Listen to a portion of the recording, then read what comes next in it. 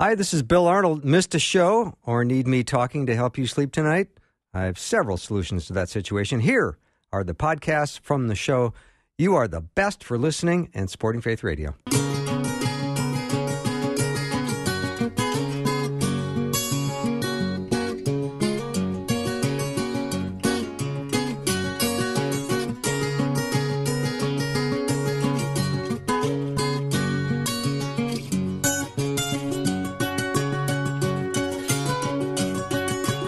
Welcome to Afternoons with me. I'm Bill Arnold. I'm looking forward to this time together with you. I hope you've had a good day, and I hope your week has been going well. We're already coming up on Holy Week next week, so I'm excited. I'm looking forward to each and every day as we prepare our hearts and minds for the week. I'm going to be joined this hour with Thom and Marsha Berkowitz, and we're going to talk about that very topic, Holy Week. So Thom has been and Marsha have been involved with Community Bible Study for 22 years. I'm just going to make that up. 23 years? 22? 22 as a teaching director. We've been there for, 26 years when it started? Okay, so a long time. 22 years as the teaching director. And that is a powerful ministry. I think you guys have upwards of, about 500 people show up on Monday nights? Yeah, in fact, on Zoom this year, we have 476. That is amazing. That's a big number for Zoom. It is. Yeah. How do you like Zoom? I don't. I'm not as outgoing as you are. All right. Well, you get a little bit weary. You miss being with people. You miss being face-to-face. I'm fatigued after 3 Zoom meetings. Yeah. All right. So I want to talk about Holy Week. I want to talk about Passover, and you are Jewish, Thom, Messianic Jew. I am. You are. So I want to find out what that's like. But I don't have that much time. So, so this Sunday is what they call this Sunday Palm Sunday. Right? Yes. Okay. We'll start the story there. All right. Why don't we? But before. Oh yeah. Go ahead. Let's start there. That's a good place to start. Go before. No, I actually like that as a place to start. Palm Sunday. So, what day was Palm Sunday back when Jesus came in? What was the day? It wasn't Palm Sunday. No, it was, Nisan 14? It was the 10th of Nisan. 10th of Nisan, yes. It was a day of preparation. Of course. So they picked their lamb, and then from the 10th to the 14th, they examine the lamb to see if there's any flaws, any blemishes, anything in it. Mm-hmm. So when Jesus came in, what happened? Well, he got hit by the scribes, the Pharisees, the priests. They asked him all kinds of questions, trick questions, everything else. And guess what? They could find nothing that he said was wrong. No flaw. No flaw. Mm-hmm. Even the illustrious Gentile, the Roman Pilate, said, this man is innocent. So that goes back to the prophet John the Baptist, or as we'd say, John the Immerser. He said, behold, the Lamb of God who takes away the sins of the world. Back in John 1:27. Mm-hmm. I know you're studying John, so way back at the beginning. Yeah, way back. So this is the day... Sunday will be the day they choose the lamb that they are going to sacrifice on Passover. Mm-hmm. Let me ask you why the Jews had such a difficult time accepting the good news that Jesus was preaching. That's a great question. I wish I had the answer. Yeah. It's kind of like a question I asked myself when I was reading Genesis 41, 42, when Joseph's brothers came and saw him, and they didn't recognize him. How couldn't they recognize their own brother? Mm-hmm. Of course, he dressed like an Egyptian. He spoke the Egyptian language, but they didn't recognize him, yet it was their brother. Mm-hmm. And the answer to that question would be they were looking for something else. And here the Messiah was right in front of them. God intervened in their life and they were looking for him to come another way, and they just didn't recognize him. That's the one part of the question. The other part is, if he truly was the Messiah, then I have to give up control. And that's not something they wanted to do. Mm-hmm. It's something that we wrestle with today. Yeah, that's not gone away. That's not going away. No, and that will continue because we don't want to give up our authority, do we? No. Yeah. No. It's all about control. Yeah, my way and seems power. to work okay, Yeah. right? Correct. Yeah, and that's one of the great questions out there. Who has that privileged place of authority in your life? Right. Is it you or is it God? Is it Jesus on your throne or is it you? Right. So, and that wraps up our time. So the question is, why doesn't the church celebrate Passover along with the Jews? Let's make Marsha answer that. Is it a Jewish holiday? Just kidding, Marsha. Is it a Jewish festival or is it a biblical festival? Yeah. It's the basis of our Christianity. So it's really both. It's both. All right. Is Passover important? We're nodding yes. All right. Yeah. We're all If nodding we yes. go back to Yes. Genesis, at the creation, on the fourth day, verse 14, and it said, God said, let there be lights in the vault of the sky to separate the day from the night. I'm reading from the New International on this one. And let them serve as signs to mark sacred times. In the English Standard Version, it will say for signs and for seasons, but it has an asterisk there. And the asterisk there says appointed times. So way back in creation, God appointed times that he wanted us to recognize. Mm-hmm. And they're for the days and the years. And we know from Leviticus 23, these appointed times, it starts off with the Sabbath. Every week, that's the premier appointed time, we're supposed to take a day of rest. And why? Because God called it holy. Then he comes up with the 4 spring appointed times. They are Passover, Pesach, unleavened bread, first fruits, and the Feast of Pentecost. All 4 of those have been fulfilled with Jesus' first coming. So this is important. The 3 appointed times in the fall are the Feast of Trumpets, what we call Rosh Hashanah, Yom Kippur, and the Feast of Tabernacles, Feast of Booths. And we should know that one because in the millennial kingdom, that's the one, the whole world at that time who's alive is going to go up to Jerusalem every year and celebrate. Those will be fulfilled on Jesus' second coming. Mm-hmm. So these are important. God called them out way back in the creation of the world. That's why he gave us these times. Mm-hmm. So it's important. Yeah. So why does the church not practice the Passover meal? About 150 to 100 years after John died, the apostle, the last disciple, John died, the church started drifting more and more away from the Jewish holidays. In fact, more and more church leaders started attacking the Jews as the reason why Jesus was killed. And then in 325 at the Council of Nicaea, Constantine separated anything that was Jewish was not part of the church. And he made Easter and Passover as far away from each other as you could, that first Passover, and keep it in the same equinox. So the church has lost their Hebraic roots.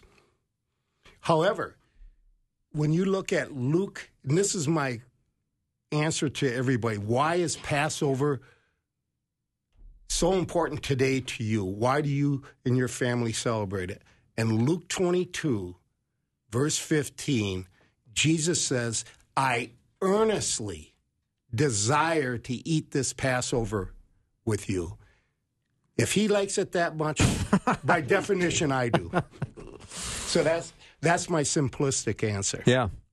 All right. Well, I want to get into the more of the why of Passover, and maybe we could even walk through some of it because it's so interesting. And I would say a lot of believers don't know the significance, and I think it's a wonderful exercise to learn. And then maybe one day we'd be invited to a Seder. And yeah, until that happens, we'll give you a care box. That I know. I just received it. The Berkowitzes brought me a care box, a Seder care box. So I've got all what I need to go through the Seder. So let me take a little break. When I come back, lots more with Tom and Marsha Berkowitz. I bet you have a question. If you do, let us know what it is. We'll tackle it. 877-933-2484. 877-93-FAITH. They always say you're supposed to say things 3 times. 877-933-2484. Be right back.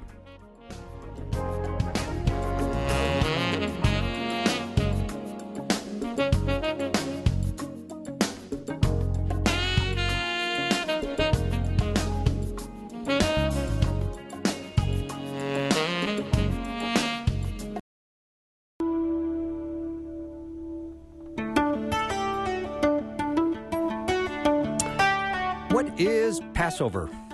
How do you say Passover in Hebrew? Pesach. Pesach. Well, anyway, Passover is a Jewish festival celebrating Exodus from Egypt and the Israelites' freedom from slavery to the Egyptians. So this is one of the first festivals, I believe, that God commanded Israel to observe. It is. Yes. In fact, if you go to Exodus 12, is where he institutes Passover. Okay. In verse 3, it says, "Speak to all the congregation of Israel, saying, on the 10th of this month they are each one to take a lamb for themselves, according to their father's household, a lamb for each household." And if you stop right there, what is that purpose? Before we get any further, the Hebrew word for congregation there is edah, and it means a witnessing body. So God is calling Israel by instituting this to be a witnessing body. Because contrary to public opinion, Jesus, God, never changes. He's the same yesterday, today, and forever. So how were the Jews saved? By the law? No. By grace through faith. Abraham was before the law. He was called, he believed, and was credited to him as righteousness. So it was always through grace. So when he chose the Jewish people, what did they do to be chosen? Nothing. And what did they do to keep being chosen? Because they were elected and chosen to be born. He made that covenant. We're grafted into that covenant by grace through faith in Yeshua. So this is it. Yeah. Tom and Marsha, is Passover, is it one of the most widely celebrated Jewish holidays?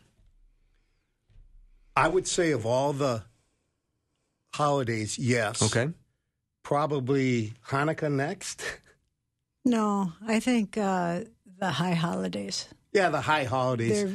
Even secular Jews will ask for forgiveness of their sins, that maybe their name would be written in the book of law or the book of life for the next 12 months. Okay. So this festival that God commanded Israel to observe, today we commemorate this with this special meal we call the Seder. Right. And it features, unleavened bread and a number of other foods that are symbolic of... Right. Yeah.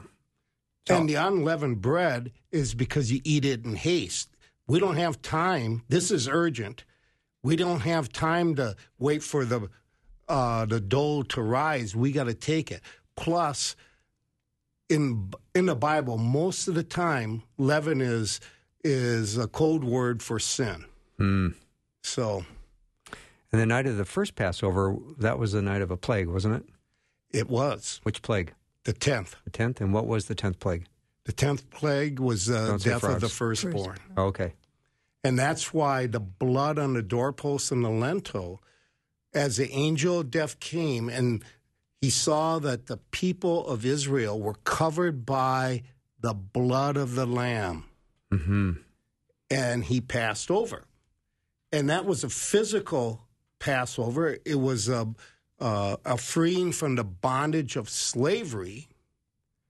Today, 1,500 years later, when Jesus was sacrificed, it freed us from the bondage of sin and death.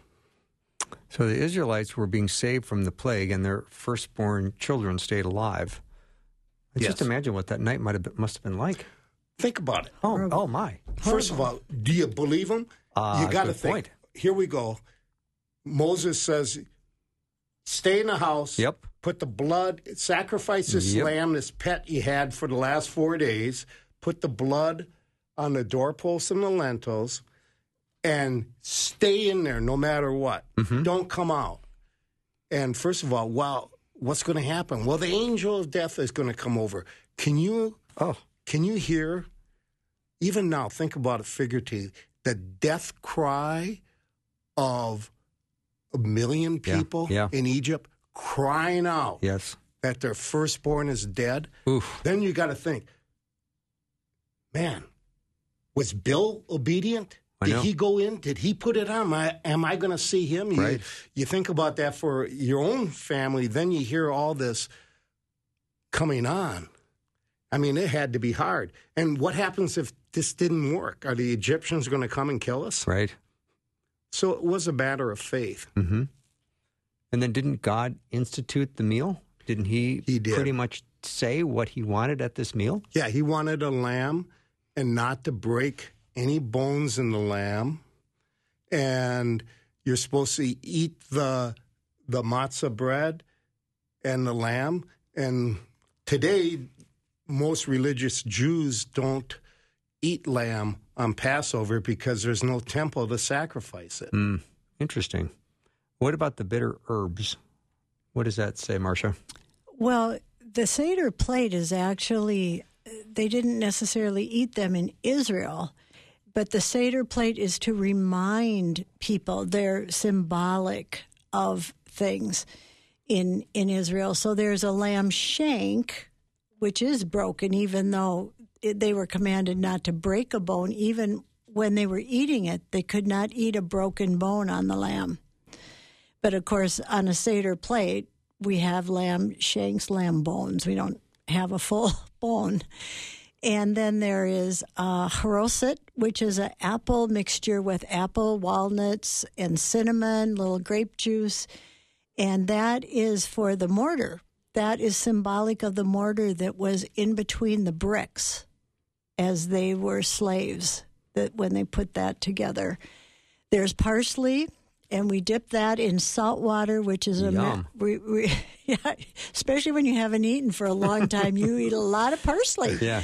And that is for the tears. It has the bitterness and the tears of the Egyptians and of the people moving out. And then there's the horseradish itself, which is bitter, the hard times.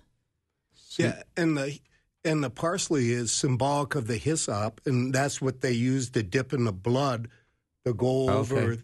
And it's also, from your study of John, when you get to it, that's what they lifted up, the hyssop, for Jesus to get the sour wine. Yeah. So is a Seder meal, are you breaking a fast with that meal? No. Okay. So No. But you're just saying you're hungry. Yeah, we tell everybody, eat up, have a nice lunch. Okay. Because it's going to be a long time before you have anything more. Yeah, when you start with parsley dipped in the That's salt right. water. That's Yum. right. There's also a hard-boiled egg. And the hard-boiled Now you're egg, talking. many people will color it. Like we use a match or a candle and blacken it. And that is symbolic of the destruction of the temple. So there's no more temple sacrifice. So then the question is, well, how do we cover our sins? Because in Leviticus says, without the shedding of blood, in Leviticus 17:11, there is no remission of sin. So how is that done? So it's a great question, but some things don't change. And I love the Seder plate because if you look at that matzah that we brought you, you can see that there's piercings in it. It looks like bruises. And if you go to Isaiah 53:5, it says, but he was pierced for our offenses. He was crushed for our wrongdoings. By his wounds we are healed. That bread is the same bread that they ate 3,500 years ago. Mm-hmm. Manischewitz has had the business for 3,500 years past. But, I mean, unleavened bread really is just flour and water and some salt. Yeah. I invested in them when they were a shekel a share. Yeah. Tom, explain the afikomen. Explain, there are 3 matzahs, 3 sheets of matzah. Yeah. So at the Passover table, the Seder table, we take 3 pieces of matzah. And they said, what is that symbolic for? And a lot of Jews will say it's Abraham, Isaac, and Jacob. Others will say it's the priests, the Levites, and the masses. And as a Messianic Jew, I would think it's the Father, Son, and Holy Spirit. Mm-hmm. The woman always starts and lights the first candle. And the reason why she does it is the woman is bringing in the Holy Spirit. The women really do most of the teaching until the children get older. So they're the ones that are more spiritually sensitive, and so they say the prayers over the candle. And one of the best things that we see is that when Marsha does a prayer, we have 4 granddaughters, ranging from 7 to 4. They're there. They want to do it. They put on the little covering on their heads, and they do the same thing.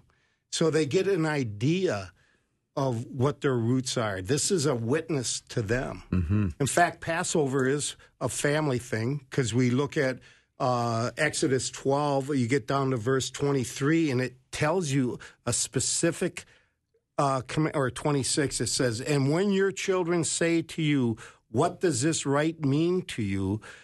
Then you shall say, it is a Passover sacrifice to the Lord, because he passed over the houses of the sons of Israel in Egypt when he struck the Egyptians, but spared our homes. And the people bowed low and worshiped. So they're telling what God has done to deliver his people.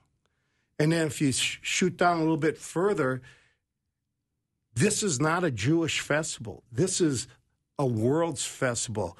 A mixed multitude went up with Israel when they left Egypt. Who's the mixed multitude? Well, it's Gentile people who just saw the creator of the heavens and the earth to all the signs he did, and he said, we want in. Mm-hmm. Tom, you didn't finish the matzah. We're going to have to do that after the break. We'll come back with Tom and Marsha Berkowitz. We're talking about Holy Week and the Passover. If you've got a question about the Seder meal or the Passover meal, let us know what it is. 877-933-2484. Be right back.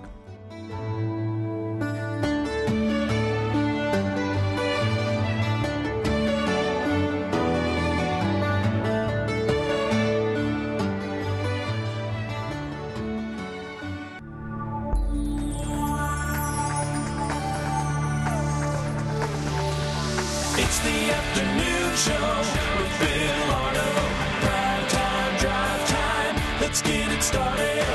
Jump in your car. Yeah. What's for dinner? Hey. It's the afternoon show with Bill Arno. I'm awfully glad to have Tom and Marsha Berkowitz with me. We're talking about the Holy Week and Passover. Some great questions coming in, Tom and Marsha. Here's one. I'm going to a Seder dinner tomorrow. Any recommendations for any sort of prayer to be praying or items to be reflecting on to prepare my heart for the meal tomorrow? I really want to get the most out of it and try to prepare my heart for Easter and Passion Week. Or are there any points during the meal from a Christian perspective that I should take extra note of? I think that's a great question. Can read Exodus 12, that will tell you how it was instituted. Isaiah 52:13 through Isaiah 53:12. That tells really about Jesus as the Passover lamb. And I think what I'd really recommend is if they go on to chosenpeopleministries.com or is it chosenpeople.com? Cool. Mitch Glazer, who's been your guest, and they have a Messianic Haggadah.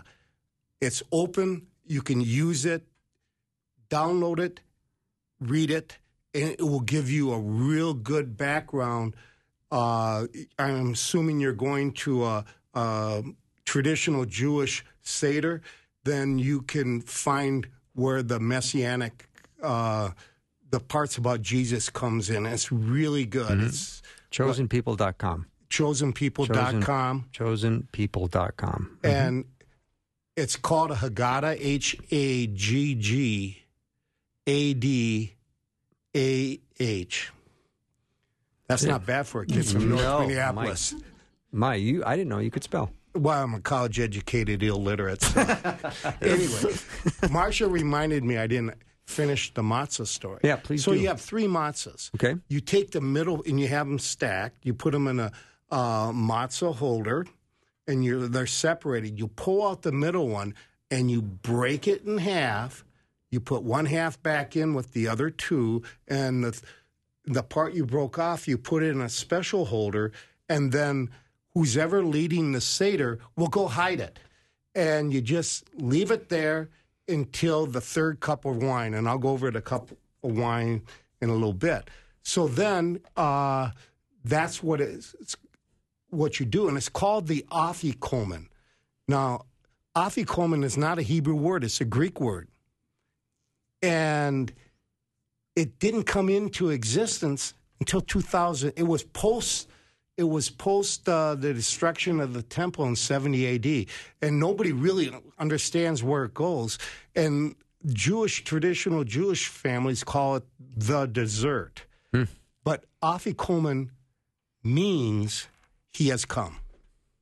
So there they are, a messianic highlight in the midst of the Passover dinner.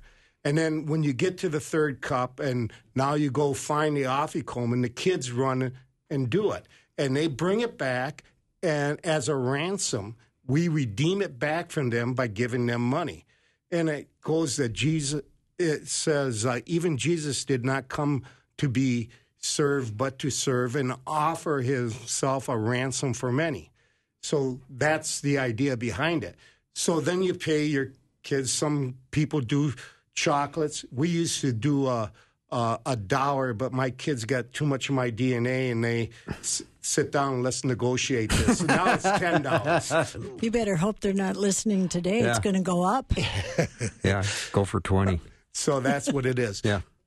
It's centered around the 4 cups of wine. Yeah, that's another question. The listener, John, said, can your guest please explain the different glasses of wine, what they symbolize? All right, that comes from Exodus 6 and 7. And the first cup of wine is a cup of sanctification. That's a cup that separates us from the rest of the people.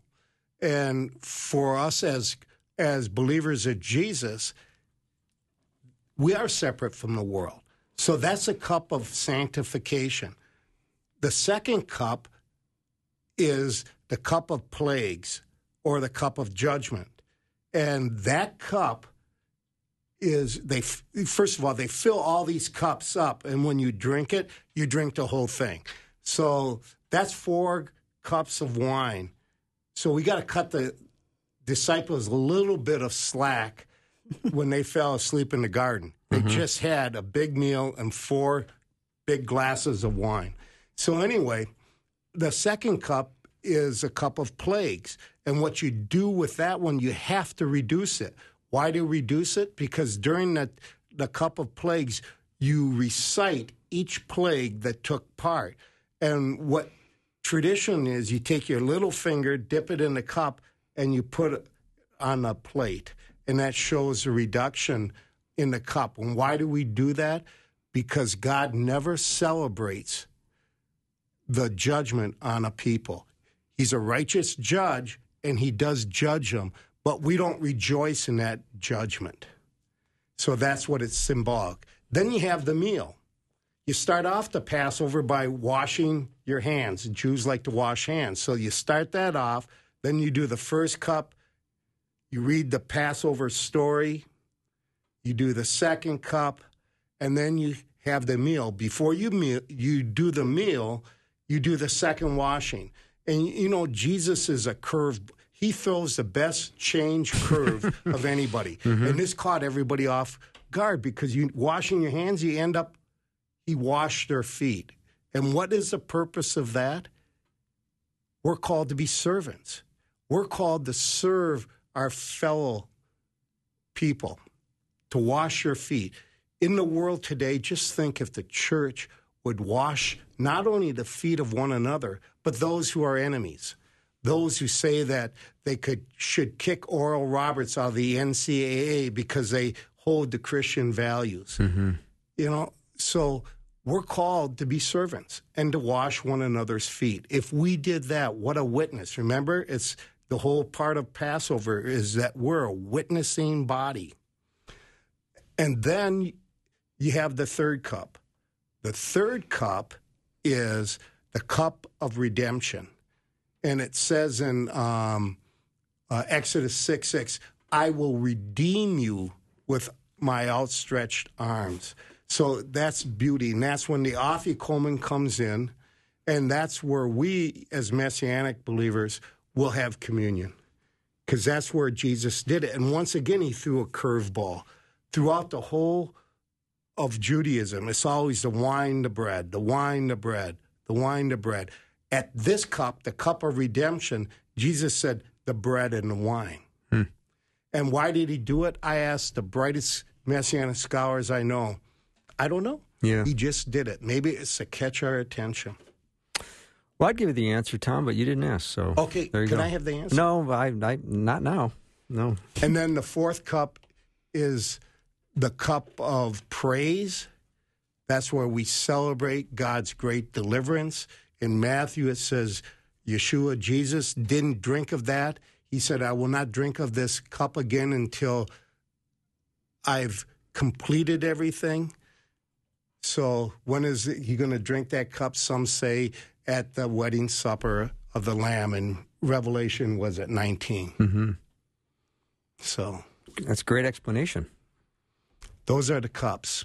Yeah, that's a great explanation. All right.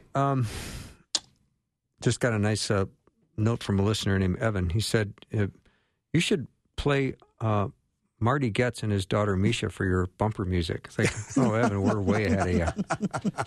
Tom and Marsha brought Marty into the studio a couple of years ago, and we had a great time with him. Yeah, Marty's a good friend. We met him in 1986. Yeah. So we've been friends since. And they're doing one on their .com tonight for everyone, anybody who wants to. At MartyGetz.com, you can see how they will do their Seder. Wow. And it's open to anyone who wants to tune in. Yep. So MartyGetz.com. That's a good little tidbit. Yeah. So They said it would last about 2 hours, they thought. Yeah. Because Okay. they do music at theirs. We don't do any music. You doing yours tonight? No, we do it tomorrow night. Tomorrow night.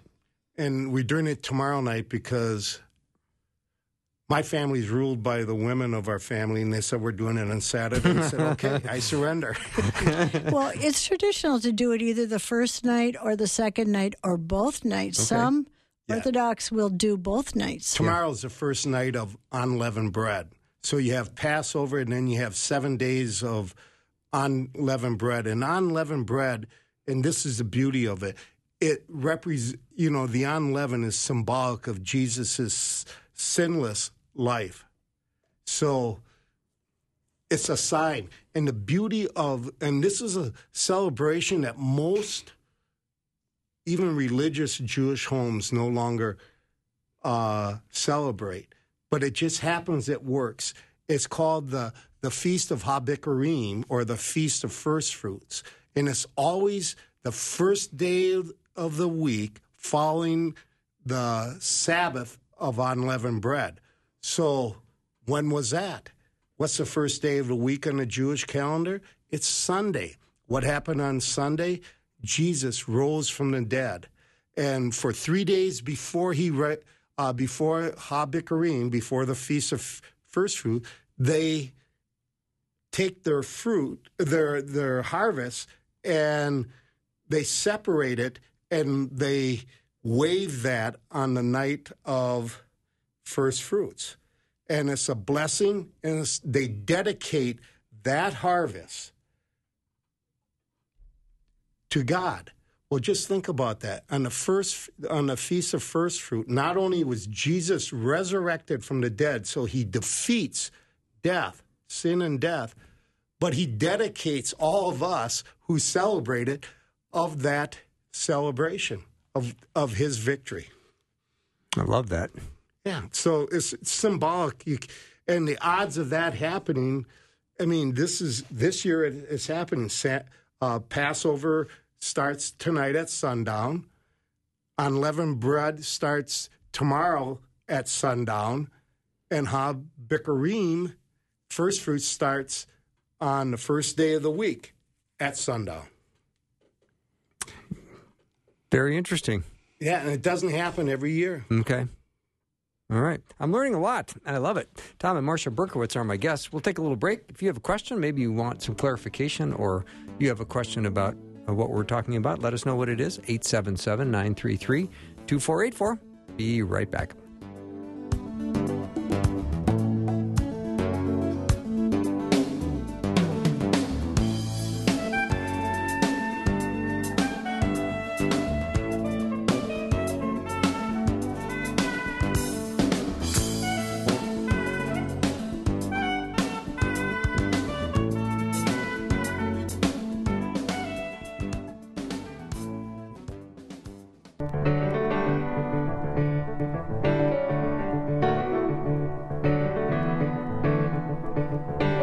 Thom and Marsha Berkowitz are my guests. Thom is a teaching leader at Community Bible Study here in Minnesota, going on 22 years. So we love that ministry. It's amazing. What is the web address for that, Thom? Of what? What is the web address for Community Bible Study? It's communitybiblestudy.org. That's the big one. Okay. And you can find us through there. Okay. During the break, Marsha and I were talking about a comment made about going to a Seder dinner. And Marsha, you wanted to continue that discussion a little bit. I just wanted to say that, whether it is a traditional Jewish Seder or whether it is a Messianic or Christian Seder, you can see Jesus in the whole thing, in everything. We personally, when we have our family, we use a traditional Jewish one because it is so significant to us that there are Jews not in the United States, but all over the world on the same night saying these same things, maybe in a little different way or different language, but Jews commemorating this all over the world. However, we do use, like we just did one for a group of people, and we did use a Messianic one, and that shows, like the Chosen People one, that shows all the Christianity in it. And so you might be at a traditional one, but you will see it everywhere if you just ask the Lord to open your eyes and ears to hear it. Mm-hmm. Thank you for that, Marsha. Thom, let's go into the book of John a little bit and find out what we learn about the Passover in John. The Passover in John is absolutely critical to our Christian faith. It starts in John 13, and it starts with the second washing where Jesus has everybody there and he washes their feet. So it's the first 2 cups of wine have already been drank. The washing comes. He does that. So now the meal is served. And Jesus has table talk.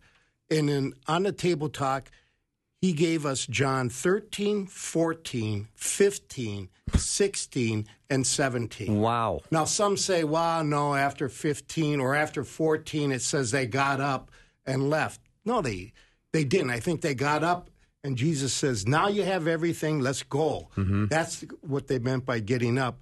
But they would not have been walking when Jesus was giving them 15, 16, and 17, because how would you walk and get that down? Plus, traditionally, after you're finished with the Seder and you're all done, you sing Psalms 113 through 118. So in the book of Mark, it says they got up and they sang the hymns. And the hymn would be all those psalms as they walked through the streets of Jerusalem, crossed the Kidron Valley into the Mount of Olives. But so it's absolutely essential. At this Passover meal, Jesus taught us really the foundation of our faith. Wow, that's powerful to think all those chapters came out of that meal. Yeah. So he had their undivided attention. He also said in the main part of those chapters is, I'm going to give you a gift. He gave us the gift of peace. Now, of all the gifts, he said, I'm going to give you the gift of peace. We in 1427 right now? Yes. Yeah. So it's not like the gift the world gives. This gift is going to stick with you. So on the Feast of First Fruit, on his resurrection, in John 20:19, he walks in. What's the first words out of Jesus' mouth? Shalom Aleichem. Peace on you. He reminds them. He tells him that he's going to send them out, and he says, Shalom Aleichem again.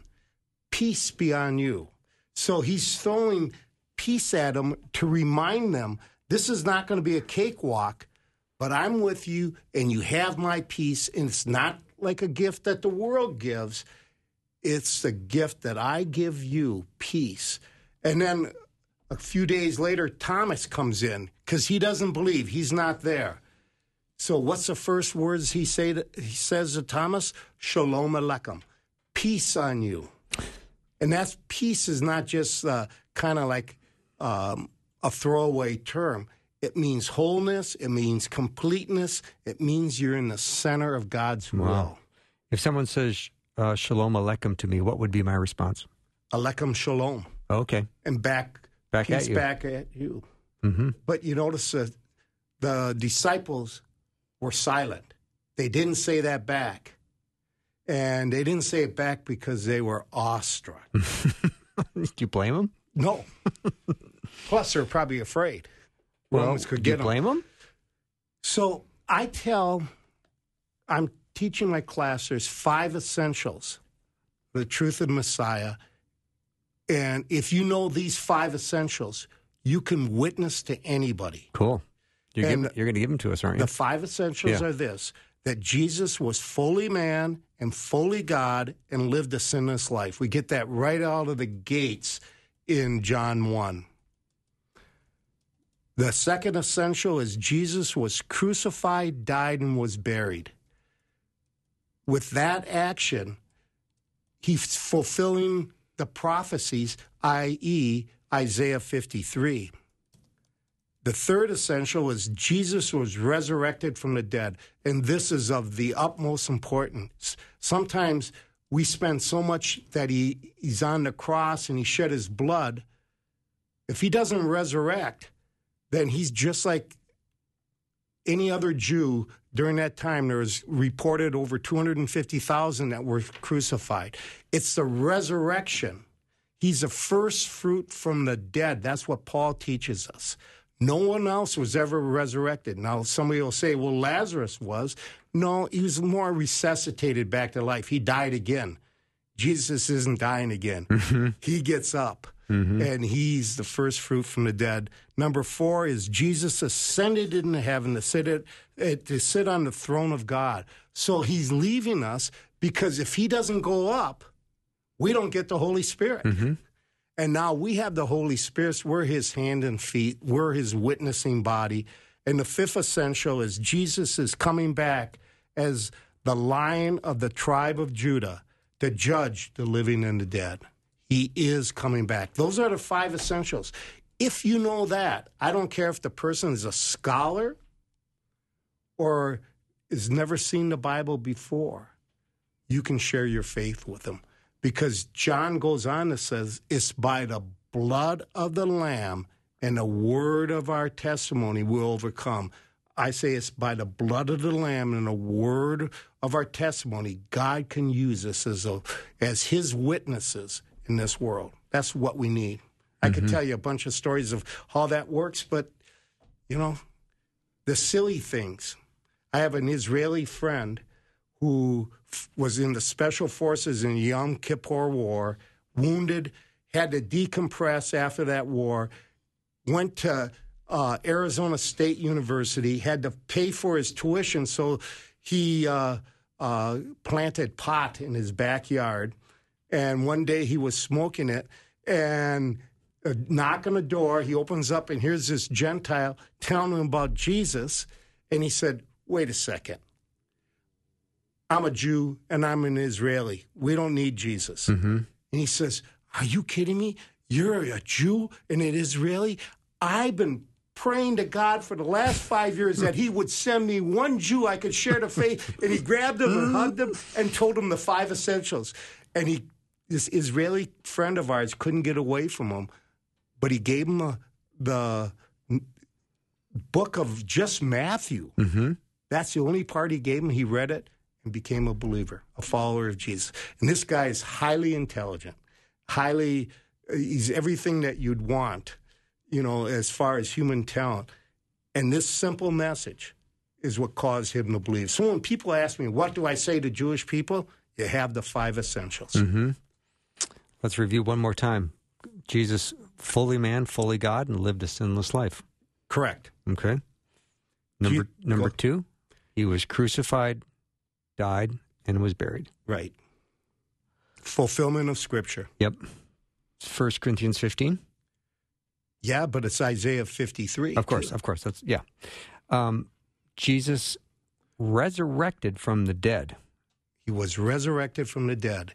The grave didn't hold him. Without that, there's no victory. Yeah. And the same power that brought him back from the dead is the power that we have. Right. Which is amazing. And it also gives us victory over death.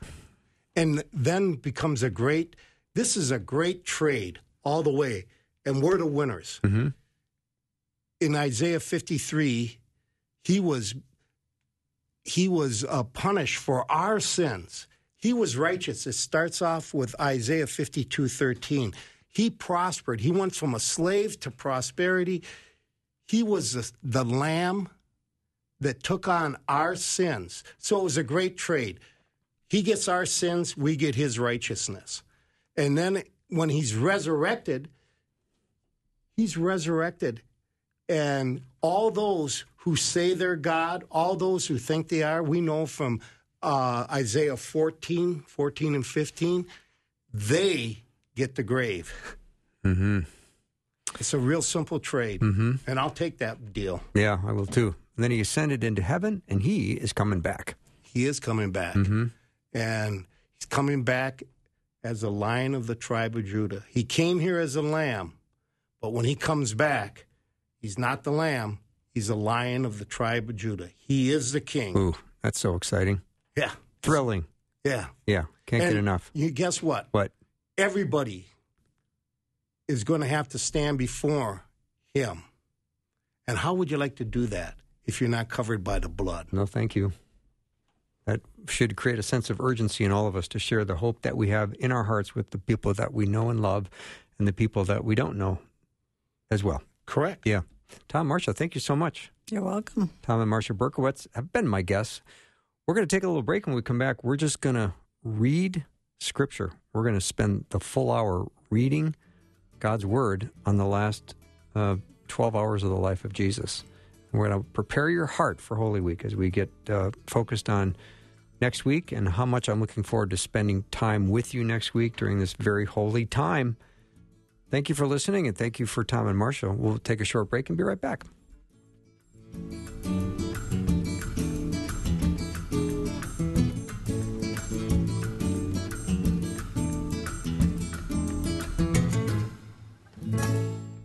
Thanks for listening. Programming like this is made available through your support. Information available at myfaithradio.com.